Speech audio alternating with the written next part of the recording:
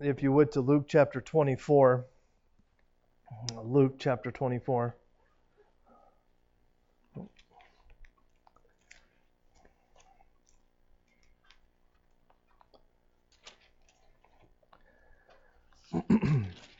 Several months ago, as you know, because of all of this COVID stuff and the necessity of trying to divide our congregation into two, we opted to just repeat the morning service with the again in the evening. Try to help keep the crowd down. But now that the governor has lifted the requirements and so on and so forth, we are back to our normal schedule.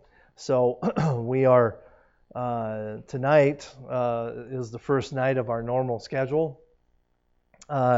So we are going to be picking up back when we were doing everything via the internet.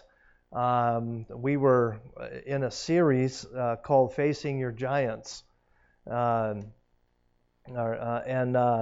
We were in kind of near the end of that. So tonight we're going to be picking up with this, and we're going to be finishing this series. Maybe just a few more of these giants that we face in our lives. Tonight we're going to be talking about facing the giant of fear. Facing the giant of fear. And I want to say that fear is a very real thing. I have heard Christians say that Christians should never be fearful of anything. Now, I want to be careful how I say this, but at the same time, I need to be forceful when I say this. If that's how you think, then your thinking is wrong. Because fear is an emotion that God gave us. It is a God-given emotion. A perfect example of that is, especially for you parents, have you ever experienced one of your children running out into a street chasing a ball? What grips your heart? Fear. Why? Because that's a God-given emotion. And what do? You grab the kid, and what do you want to do? You want to kill him. Okay? Hey, if the car didn't kill you, I will. You know what I mean? That is fear. During his years as premier of the Soviet Union, Khrushchev denounced many of the policies and atrocities of Joseph Stalin. Once as he censored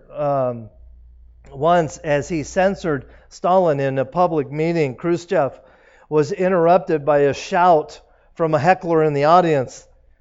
The heckler said, "You were one of Stalin's colleagues. Why didn't you stop him?" And Khrushchev stopped and he said, "Who said that?" And as you can imagine, silence just covered the room. Nobody even dared move. And after a few moments of that awkward silence, Khrushchev simply replied, "Now you know why." That's scary. See, fear is a real emotion. And way too often we as Christians want to write it off as a weakness. And it's not. But I do have a question for you. Can fear be a good thing? Absolutely it can be. I gave the example of the child running out into traffic. Give me another example where fear is a good thing. It happens to most of us every time we drive to Reno. Well, I was specifically thinking of the rumble strips. How many times between here and Reno do you hit the rumble strips? Usually once or twice between out here and there. And what happens when you hit that? Wakes your wife up. Yeah, boom. She screams and hits you. Okay. No. What happened? You immediately it alerts you that instinct of fear that I'm drifting off the road lurches in your heart, does it not? So fear can be a good thing. But fear can be a bad thing. Fear can be a bad thing. And this is where Christians need to get balance in their lives. Fear can be a insurmountable obstacle in our lives if we're not careful. It can be, fear can stop us from doing so much. In Isaiah chapter 41, in verse 10, it says, "Fear thou not, for I am with thee. Be not dismayed, for I am thy God. I will strengthen thee, yea, will I help thee. Yea, will I uphold thee with the right hand of my righteousness." We see, especially what's going on in our world today, we see people in the grips of fear. I was somebody in this room, I won't tell you who because it's not important, but somebody in this room told me about somebody that they know that basically they've become a prisoner in their own homes. They're so afraid to go out. They've become a prisoner in their own home. Now, granted, and I want to be careful here because I am on tape. Even if I wasn't on tape, I want to be careful here. Yeah, that didn't come out right. Yeah, video, live. There you go. Yeah, it just gave away my age, I guess. As believers, we are living in difficult times. And I have heard Christians tell me, "Oh, this is all made up. It doesn't mean anything." And then I have believers that are fearful to even come to church because of what's going on. Who's right? I don't know. But I know what? I know one thing. What my Bible tells me is to love every one of them. And to respect the decisions that they have made. And I do, to the best of my ability. Do I necessarily agree with either one? It doesn't matter. But I am commanded to love my brothers and sisters in Christ. And I'm going to support them no matter what they just decide to do.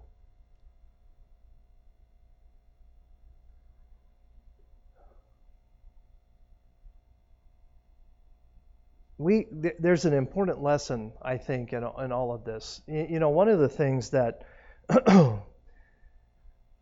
whenever we as people go through difficult situations like this, it's very easy to look at the negative of everything. And we could sit here and complain and say, well, this and that and blah, blah, blah, blah, blah, blah, blah, blah, blah. You know what? But praise God, you know what? There have been some really good things come out of COVID. And I don't have time to go through the list. But there are some really good things that have come out of this. God has shown himself strong time after time after time after time.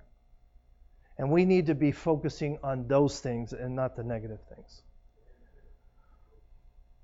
We need to be wise. We need to be wise in our handling of ourselves in public. I was thinking about it. If nothing else, it has taught the American public to stay home when you're sick. I mean, I can't tell you how many times over the last 11 years people have come to church sicker than a dog. And I'm like, what are you doing? Go home. We do not need to share the flu in our church. So if nothing else, this has taught us, or I should say re-taught us, that when you're sick, stay home. Now, the bad side of that is somebody wakes up with a sore fingernail and they're like, oh, I need to stay home. Anyway. Yeah. We need to approach with wisdom and respect. But when we fear and not allow God to work in our hearts and lives, then we are forfeiting the blessings of God in our lives. We are not allowing ourselves to live in victory when we live in fear. Tonight I want to look at the resurrection of all places. I want to look at 3 specific things in the resurrection that will hopefully help us understand how to face the giant of fear in our lives. Let's start reading in verse 1 of chapter 24. Now upon the first day of the week, very early in the morning, they came unto the sepulchre, bringing the spices which they had prepared, and certain others with them. And they found stones rolled away from the sepulchre. And they entered in and found not the body of the Lord Jesus. And it came to pass, as they were much perplexed thereabout, behold, 2 men stood by them in shining garments. And as they were afraid and bowed down their faces to the earth, they said to them, Why seek ye the living among the dead? Is he not here? He is not here, but is risen. Remember how he spake unto you when he was yet in Galilee, saying, The Son of Man must be delivered out of the hand of sinful men, and be crucified, and the 3rd day raised again. And they remembered his words, and returned from the sepulchre, and told all these things unto the 11, and to all the rest. Let's pray. Dear Lord, thank you for this day. Thank you for your love. Thank you for your word that changes lives. And Lord, as we look at this idea of fear in our lives, that fear can come, as you know, in many shapes and sizes and forms. But it's a real thing in our lives that we all battle. And Lord, I just ask that you would guide and direct as we look at this subject tonight, that you would talk to us, speak to our hearts, that you would help us, dear God, to be more like you. For it's in Christ's name we pray. Amen. The first point I want to talk about this evening is unplanned circumstances. Unplanned circumstances. Let's look at verses 1 and 2 of the passage that we just read. Now upon the first day of the week, very early in the morning, they came unto the sepulchre, bringing spices which they had prepared, and certain others with them. Now, let me stop here in verse 1, and let's talk about this for a second. What had the women done? What had they done? Okay, they prepared spices. Why? No. Right, exactly. But what was the custom? Okay. After 3 days, what happens? The body starts to decay and smell. So, what did they prepare? Spices. What were the spices for?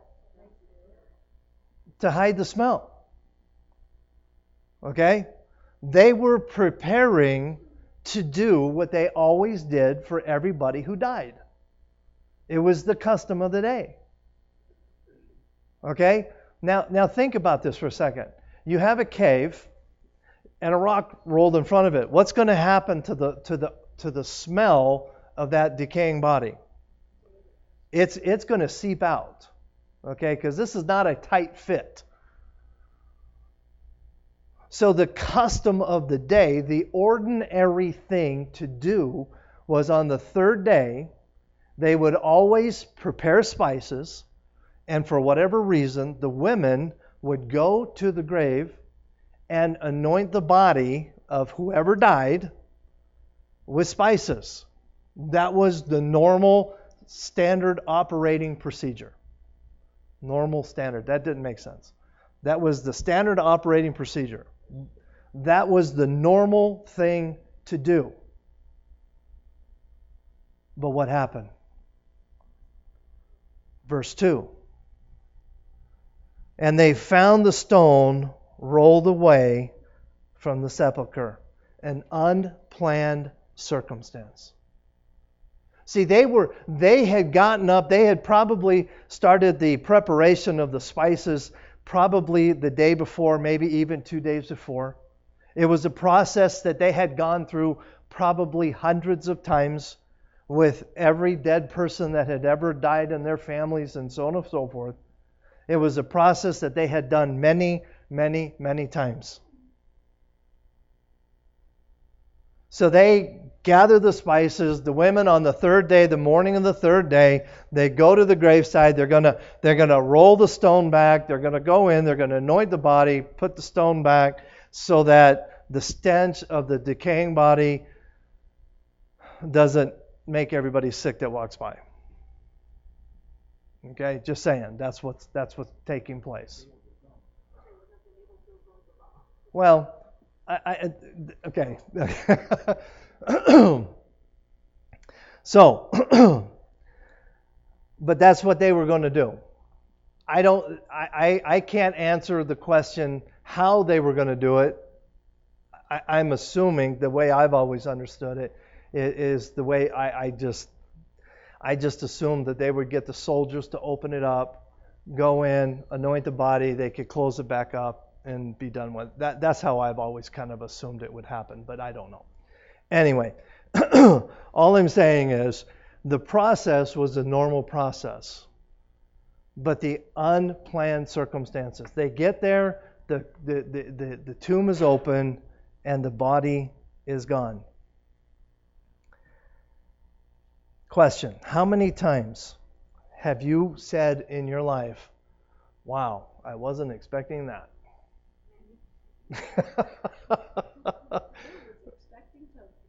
Yeah. Okay. Now, what is generally, I know what my reaction usually is, but what is your reaction when you are hit with an unplanned circumstance? Yeah. Usually we're not too happy about it. Anybody else? Oftentimes it's a great migraine trigger for me. Okay? Just stress. Okay? Yeah, very inconvenient. What was the reaction of the women? Let's go back and read it, verse 3. And they entered in and found not the body of the Lord Jesus. And it came to pass, as they were perplexed thereabout, behold, 2 men stood by them in shining garments, and they were afraid. Fear. Fear had gripped their hearts. So, really, if you think about it, there are 2 unplanned circumstances in this story. What are they? Obviously, the Lord not being there is one of them. What's the other one? Exactly. Well, the stones rolled away. So you have a multiple series of unplanned circumstances here that result in fear. Fear is gripping the hearts of these women. Let's continue reading. And as they were afraid and bowed down their faces to the earth, they said unto them, Why seekest ye the living among the dead? He is not here, but is risen. Remember how he spake unto you when he was yet in Galilee, saying, The Son of Man must be delivered into the hands of sinful men, and be crucified, and the third day raised again. And they remembered his words.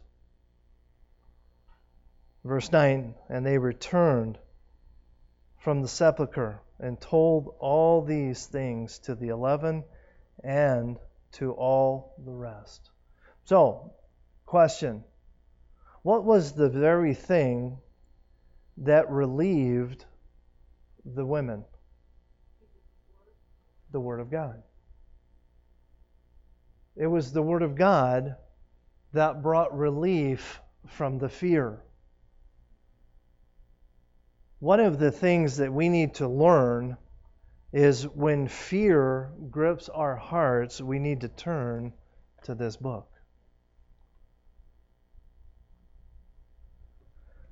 When we come face to face with unplanned circumstances, turn to the Word of God. When things don't go according to our plan. Now, how many of you like to plan every part of your life? Okay, Mrs. Lynn. Tony. Okay, most of us to some degree or another like to live our lives, and we all have plans for our lives. And when our plans don't work, we get what? We get upset. And oftentimes it can become a source of fear in our lives, because now all of a sudden I'm no longer in control. Yeah. We're all that way, Tony. Every one of us. But whose plan are we supposed to be living by? God's plan.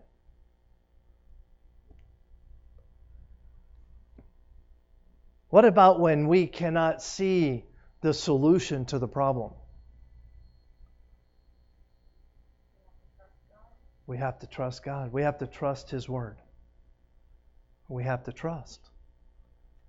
I can't tell you how many times I've stood and I've said, Lord, I don't know what to do. I can't see the solution. I don't know what it is. And God's answer is usually, trust me. We need to return to the Word. Psalm chapter 119, verse 16.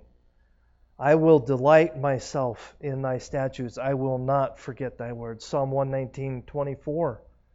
Thy testimonies also are my delight and my counselor. Romans chapter 7 and verse 22. For I delight in the law of God after the inward man. See, fear was not unique to the women in this story either. Okay, please understand that. Now, what we just read about the women, but the disciples also experienced fear. During World War II, a military governor met with General Patton in Sicily. When he praised Patton highly for his courage and bravery, the general replied, Sir, I am not brave. Excuse me, I am not a brave man. The truth is, I am an utter coward. I have never been within the sound of gunshot or in the sight of a battle in my whole life that I wasn't scared, that I had sweat in the palms of my hands. Years later, when Patton's autobiography was published, it contained a very significant statement from the general, and this was the statement. I learned very early in my life never to take counsel of my fears. I love that statement. See, even Patton understood and experienced fear in his life, but he did not allow fear to control him. He controlled his fears. And the way we do that as Christians is through the Word of God. So, number 2, unmet expectations. Let's talk about the unmet expectations here.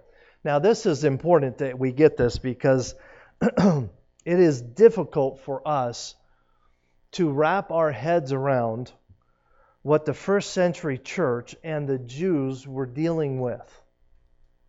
You have to understand that oftentimes we as 21st century Christians want to think that the Bible was written for us in our day and time.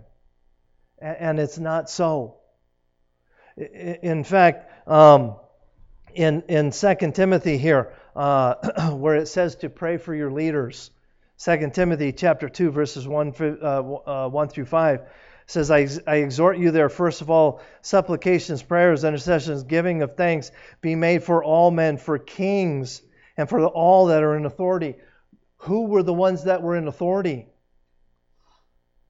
There was the butchers, the Roman government.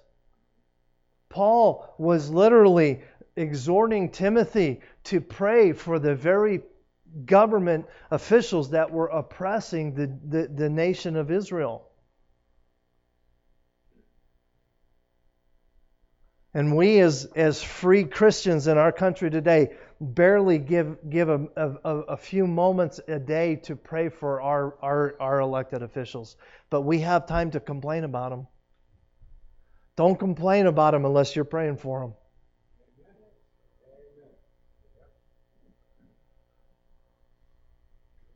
They were under heavy political oppression. It was unbelievable. And incredible tax burdens.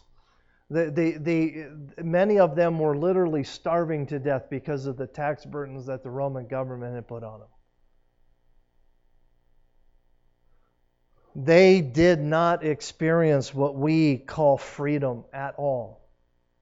They could be enslaved at a blink of an eye.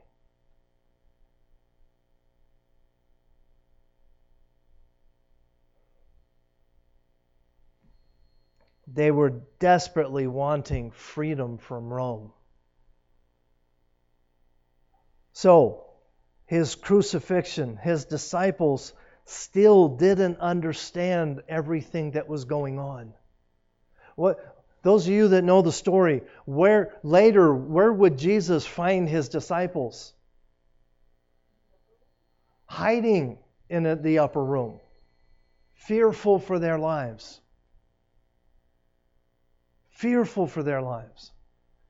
Why? Because they were still wanting an earthly king, not a spiritual king. They still didn't quite get it. They had spent 3 years with him, but they still didn't quite understand it. Unmet expectations. Someone once said, worry does not empty tomorrow of its sorrow. It empties today of its strength. We fret and we worry about things. We allow sadness to overwhelm us and it takes control of our lives. It dominates our thinking and fear will eventually set in. Question. Which of the disciples actually denied Christ? Okay, Peter? Anybody else want to disagree with that? It was a trick question, by the way. You just took the bait. Okay, anybody want to try? They all did, except John. How many of them were at the crucifixion? John. See, they all denied Christ. The only problem with Peter was we have a record of it. But in reality, they all were fearful. John was the only one that dare show his face at the crucifixion.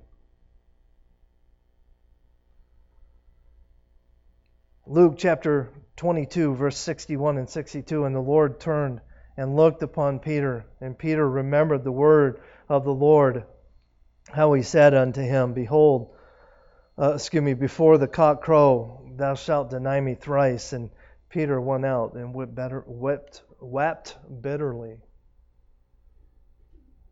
Peter was just the one that was caught. But in reality, every one of them denied Christ, except John. I love Mark's account of things. Mark, I don't know, Mark is just an interesting guy. In Mark chapter 16, verses 6 and 7, the Bible says, And he said unto them, Be not affrighted. Ye seek Jesus of Nazareth, which was crucified. He is risen. He is not here. Behold, the place where they lay him. But go your way and tell the disciples and Peter. You get that? And Peter. Why do you think Mark added those two words, and Peter? Because Peter was feeling pretty bad. Peter was feeling pretty bad. And they wanted to make sure, the angels here wanted to make sure that Peter understood that Jesus cared about him.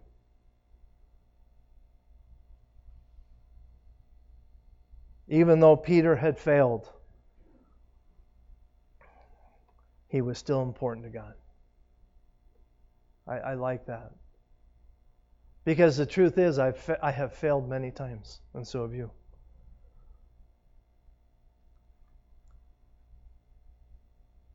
After all the testimonies of the sightings of Jesus and all of that, there was still one more holdout. And who was that? Thomas. We call it, what do we call him? Doubting Thomas. In John chapter 20 and verse 24, but Thomas, one of the 12, called Didymus, was not with them when Jesus came. The other disciples therefore said unto him, We have seen the Lord. But he said unto them, Except I shall see in his hands the prints of the nails, and put my fingers into the print of the nails, and thrust my hand into his side, I will not believe. Fear can lead us to reject people who are trying to help us. Get this. Fear can lead us to reject people who are trying to help us. My wife and I, thanks to social media, became aware of somebody who posted something that was, I believe, inappropriate. It wasn't nasty or curse words or anything, but the post was just inappropriate. And my wife made the comment, hurting people hurt people. And that's what fear does to us. Have you ever tried to help a hurting dog? They'll come after you. And humans are the same way oftentimes. And Christians are no different. In fact, sometimes Christians can be even worse. Just saying. Fear can also cause us to reject truth.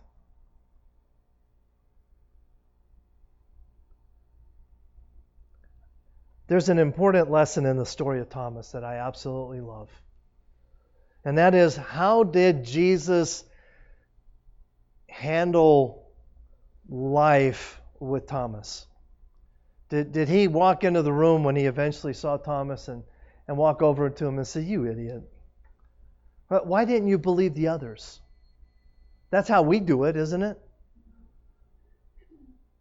I love the way Jesus loves me. Because in way too often I'm a Thomas too. In John chapter 20, verse 26 to 29. And after 8 days, again his disciples were within, and Thomas with them. Then came Jesus, the doors being shut, and stood in the midst and said, Peace be with you. I love that. Peace be with thee. Then saith he to Thomas, I love this. He walks, he goes into the room, doors being shut. He says, Peace be with you. And then he goes straight to Thomas. And he grabs him around the neck. No, he doesn't. And he said, saith to Thomas, reach hither thy finger, and behold my hand. And reach hither thy hand, and thrust it into my side. And it be and be not faithless, but believe. And Thomas answered and said unto him, Lord and my God. And Jesus said unto him, Thomas, because thou hast seen me, thou hast believed. Blessed are they that have not seen, and yet believe. See, Jesus simply wanted Peter to give Peter an opportunity. Jesus simply wanted to give Thomas an opportunity to overcome his fear. I love that.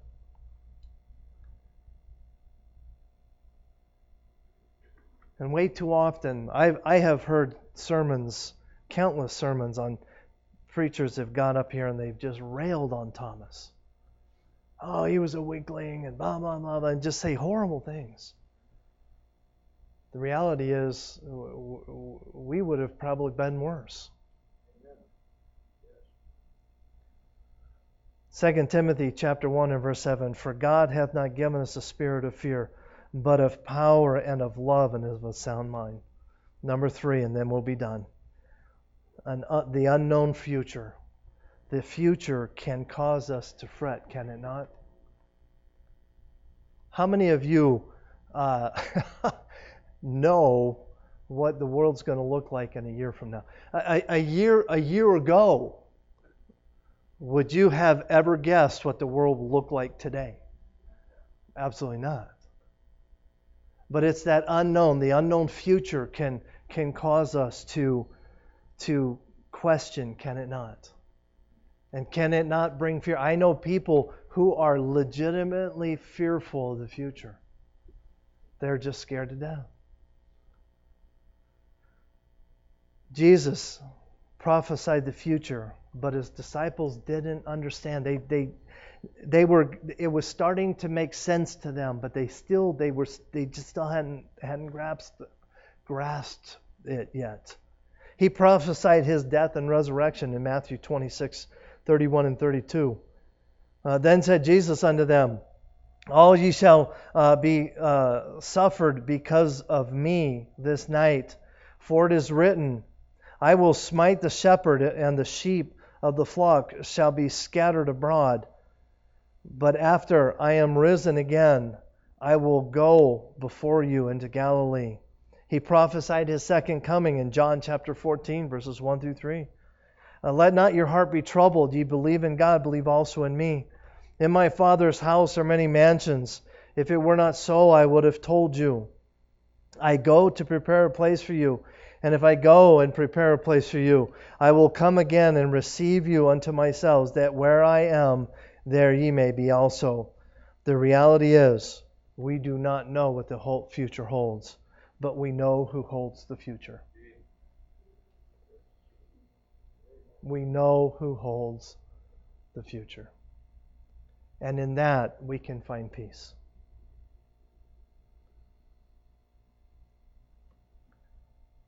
But do we live with doubt and fear of the future? Deuteronomy chapter 31, verse 6, Be strong and of good courage. Fear not. Be not afraid of them. For the Lord thy God, He it is that doth go with thee, and will not fail thee, nor forsake thee. Romans chapter 8, verses 14 and 15. For as many as are led by the Spirit of God, they are the sons of God. For ye have not received the spirit of bondage again to fear, but ye have received the spirit of adoption, whereby we cry, Abba, Father. See, the key to overcoming fear is a total and complete trust in God, knowing that He holds the future. Again, I don't know where we're going to be in a year from now.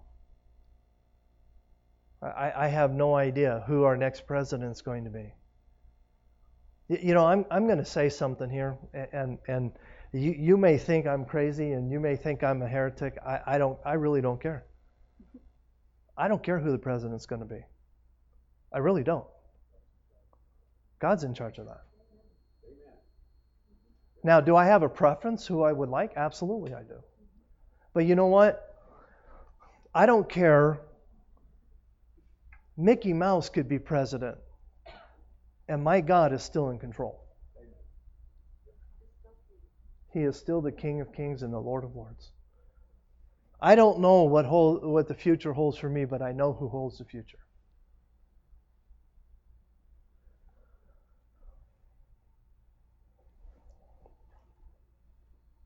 When we trust in God, then fear has a right place in our lives.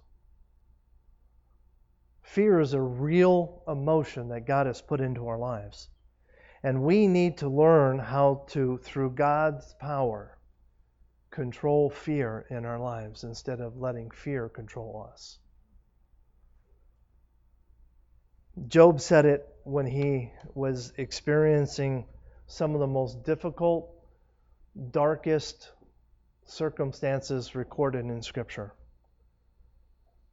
Job said in Job 13, verse 5, "Though he slay me, yet will I trust him, but I will maintain mine own ways before him." Though he slay me, yet will I trust him.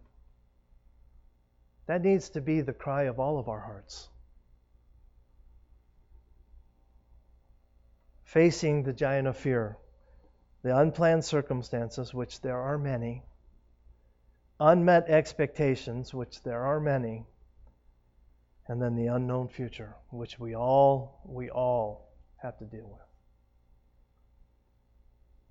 If we are going to have victory in our lives, it is only going to be because we fall in love with this book and love the God who wrote it. Let's pray.